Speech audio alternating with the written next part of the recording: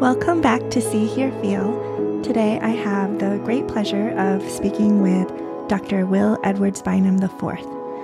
Dr. Bynum is an MD and associate professor in family medicine and community health at Duke University. I previously spoke with him about shame. This is a second episode that will continue the conversation. Just a little bit more about Dr. Bynum for those of you who were not able to tune in to the first episode. He served 7 years of active duty in the U.S. Air Force before working at Duke. His primary academic interest is focused on the medical learning experience and the relationship of that experience to self-conscious emotions such as shame. In the last episode, we spoke about shame resilience in medical learners and providers. This episode, we will dive deeper into shame, the experiences that shame can be a part of, and how we might address it better in medical education. How did you come to study shame in medical education? From a shame experience. Okay. In residency, I made an error that hurt a patient pretty significantly at the same time. And I can't remember now which one came first, but very closely linked to that was getting out of a suboptimal, crappy relationship. I was never overtly mistreated in this relationship, but I probably was subversively and insidiously mistreated. Along the way, I lost a sense of self, the social, personal side, the medical side. Being a trainee, I was in residency at the time. That wasn't affected too bad, but everything else was. When I got out of that relationship, it was literally like the clouds parted, like I was wearing kaleidoscopic glasses or something and couldn't see things straight, especially my own view of the mirror. And I took those off and it was suddenly very clear. Whoa, you've really gotten off track with how you feel about and know yourself. It was the tiniest bit of perspective, like days after. It was pretty jarring. The recovery from that, wanting to figure out what happened, I discovered Brene Brown, and credit to her because she made shame okay and normal and even funny. It's her original TED Talk that I watched, and I could not believe it. I was like, oh my God, this is exactly what I'm feeling. I was able to say, okay, you felt bad about yourself. Let's do something about it. Now you have this construct and here's this cool woman who's making it so accessible and real. As I went through that process of personal recovery, which is unbelievably growth inducing for me, I think then said, oh my God, that error that I made, that was a massive shame response that I had afterwards. So it was a huge shame response. A whole new perspective on that whole experience then led to reading and psychology and the med ed literature, realizing that, wow, this is an emotion that is all around me, within me, and yet no one's talking about it and hardly anyone has written or researched about it. That was overwhelming and really exciting. We just started diving in and eventually someone kicked me in the butt and said, you need to actually research this, and gave me some great mentorship, and here we are. Thank you for sharing that. Yes, for sure. When we have stress at work and at home on multiple fronts, it's really hard to see straight, literally and figuratively. Through that, I realized that emotional intelligence, being aware, having the self-awareness, like you just said, say, okay, I'm feeling bad, but it doesn't mean I'm bad. And why am I feeling bad? And what can I do about it? That is shame resilience, or having an adaptive response to perfectionism. That's all very helpful. I've found that personally and in our research that shame resilience, it's a little bit of a complex term because resilience in some ways is becoming the R word, that it's just sometimes propagated as a way that individuals are supposed to be engaging with systems that make them fail in some way or make them burned out or shamed. So I'm always careful with that term, but I think when I talk about shame resilience, what I mean is the ability to proactively engage with shame in a way that allows us to move through that experience, build our self-concepts, recover from the distress of it, and really hopefully internalize the experience in a way that orients us towards growth, greater self-love, greater connection with others. And that's hard to do. It's really hard. Any element of that is hard. All of it is really hard.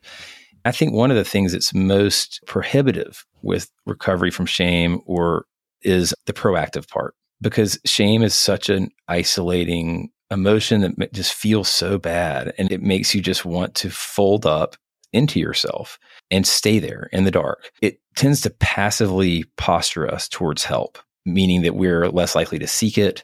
We're less likely to talk about our shame or even to acknowledge it. And even if someone comes to us, we might be apt to reject that support or help. So finding ways to be proactive in dealing with our shame and confronting it is so critical. And I'll just say most of our healthcare environments, I think, are not prepared to facilitate that proactive engagement. So even if we want to as people, it can be very hard to do. Absolutely. That is a really nice lead in to my next question to you, which is what can we do to prevent shame and the negative consequences of shame in medical education and in the culture of medicine? Yeah, it's a great question. And it's a complicated answer for a couple of reasons. One, I think shame is here to stay. We're never going to prevent feeling shame, nor should we, because that would mean denying it. And then we'd have all sorts of problems. Shame is a very important emotion.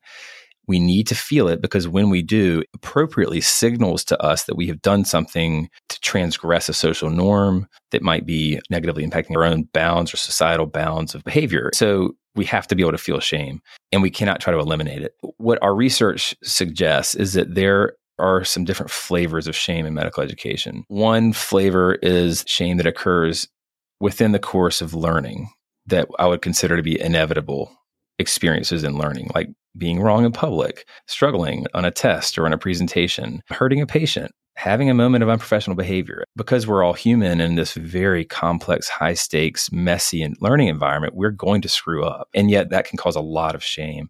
Another flavor is the shame that comes from engaging in that learning environment, but encountering experiences that are not inevitable or not inherent and are highly problematic, like being mistreated, being harshly interrogated, humiliated, being made fun of, marginalized, microaggressions, sexism, racism, things that are unfortunately happening every day in our learning environments that should not be and are causing a ton of shame. And then there's shame related to the nature of the profession itself, its high standards, societal expectations, all of that. Rather than thinking about shame as a unipolar emotion and construct that has to be dealt with in a similar way, I think we might want to think about it in a more nuanced way. We should eliminate the shame that is unnecessary, shame that is intentionally leveraged to reinforce hierarchy or power, to marginalize, the weaponized shame that is intentionally induced, even in the spirit of helping someone learn, because we know that shame brings with it a lot of emotional distress, disengagement, isolation, and that there have to be better ways to teach than to shame someone intentionally. That shame can be eliminated. We should eliminate intentional shaming, that sort of toxic shaming that I think is deeply embedded within our culture. Then what do we do with the shame that remains? Some of that shame is appropriate and we need to feel it and then we need to move through it. Some of the shame is inappropriate. The inappropriate shame is that which is related to normal learning. It's understandable, but it's inappropriate. We should not feel shame for struggling on a learning task, especially when we're brand new at it. One of the things I try to tell everyone is help your learners understand that they're not performing for you while they're learning, that they're rehearsing. And if we can help people really embrace the notion of rehearsal and practice, we lower the stakes. We don't attach our self-worth and our identity so much to the process of learning, and we more freely engage with it. The inappropriate shame can often be levied by more realistic expectations of ourselves as learners and environments that are ready to allow us to rehearse, allow us to be imperfect and flawed and have a bad day or need support, have a mental health crisis, et cetera, so that we stop stigmatizing and making taboo that experience of struggling. The shame that is inevitable, it just happens because we're flawed humans and we should feel shame. We need to be kinder to each other, to ourselves. If we show up late for work, if you snap at someone in the operating room, apologize, ask for forgiveness, and then be met with grace from someone else. If we can just have more kindness in our environments and humanize each other more and care for each other more, I think a lot of the shame that maybe is culturally embedded might begin to fade away. I love that. I love everything that you said. I do that with my kids for sure, because I'll yell at them sometimes inappropriately. I'll take something out on them because they're there and they've really not done anything wrong, or maybe they did something very small wrong, but I'm already riled up about something else and I'll overreact. And like you just said, I'll feel ashamed of myself, and hopefully sometimes I will immediately apologize and say, I'm sorry. I'm lucky my kids are still young enough. I guess they're used to me, but they'll say, okay, yeah, it's fine. They know for sure that I am not perfect at all. So there's no need for me to constantly be hiding that I'm not perfect. So, oops, I made a mistake and I'm sorry. And we move on. So I've learned from them, if you're lucky, right? Just as you said, the people around you will be kind to you and accepting. A story with my 3-year-old. A week or two ago, it was a bad day. It's a hard day for all of us. Both kids, they're 2 and 3. One of those days where they were just awful. Any parent listening will know you still love them more than anything you could imagine, but they're just awful. And I'd been with them most of the day, and one of them did something crappy and I yelled at him, just like what you're talking about. And I had pulled him aside, and you could tell this poor little mind was struggling with getting yelled at. And he said, stop yelling at me. And it just was heartbreaking. It's just heartbreaking in a moment. This flush of shame and, oh God, what am I doing? And I immediately changed my demeanor and I sat on my lap and I said, Mason, I'm so sorry that I yelled at you. I'm really sorry. You don't deserve that. Can you forgive me? And he looked at me and he gave me a huge hug and he said, it's okay, Daddy. He knew what I needed in that moment. He knew that I needed to be forgiven. And I felt so much better after it. Lighter. The whole rest of the night, he was lighter. They were better behaved. We all had a much better time together. Something had changed. And it was empathy. I think it's just empathy. And this little 3-year-old knew in a moment what I needed. And he gave it to me. And then I was able to forgive myself. We just need more of that. One of the things that's really hard in medicine is that we don't want to make a mistake on a patient that really ends up having even a minor consequence or a severe consequence. So it's just hard. I was speaking to Dr. Pat Croscari, who's an expert in medical decision-making and critical thinking. When I asked him about his final thoughts, he said there was a physician recently who had made a mistake, an important enough mistake diagnostically, that the physician tried to commit suicide.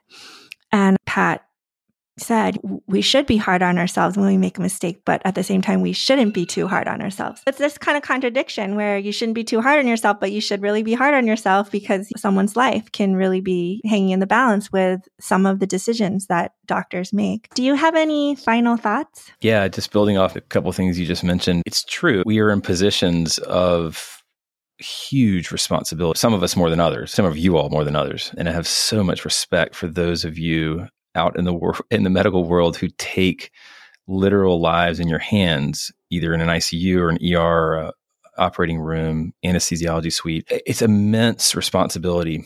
So the chances that we will feel real deep emotion, distress, even suicidality in response to feeling like we have lapsed that responsibility is real.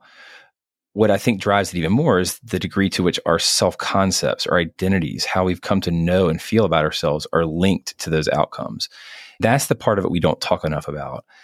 It's not just the error that I made, it's the way I view myself and know and feel about myself now that I've made this error. We need to create more space and oxygen for those aspects of our experiences to breathe because they're hard to talk about. It's easier to talk about the technicalities of an error. It's so much harder to talk about the crushing shame I feel because of it. But that's the aspect that festers and that manifests itself in other ways that are often not healthy. Thank you. Thank you for the recent New England Journal of Medicine graphic article on shame and learning and some of the other work you've done. As I said, those links will be in the show notes. Yeah, thanks, Christina. This is really fantastic. And I feel better even just talking with you right now. There's definitely something here. So thanks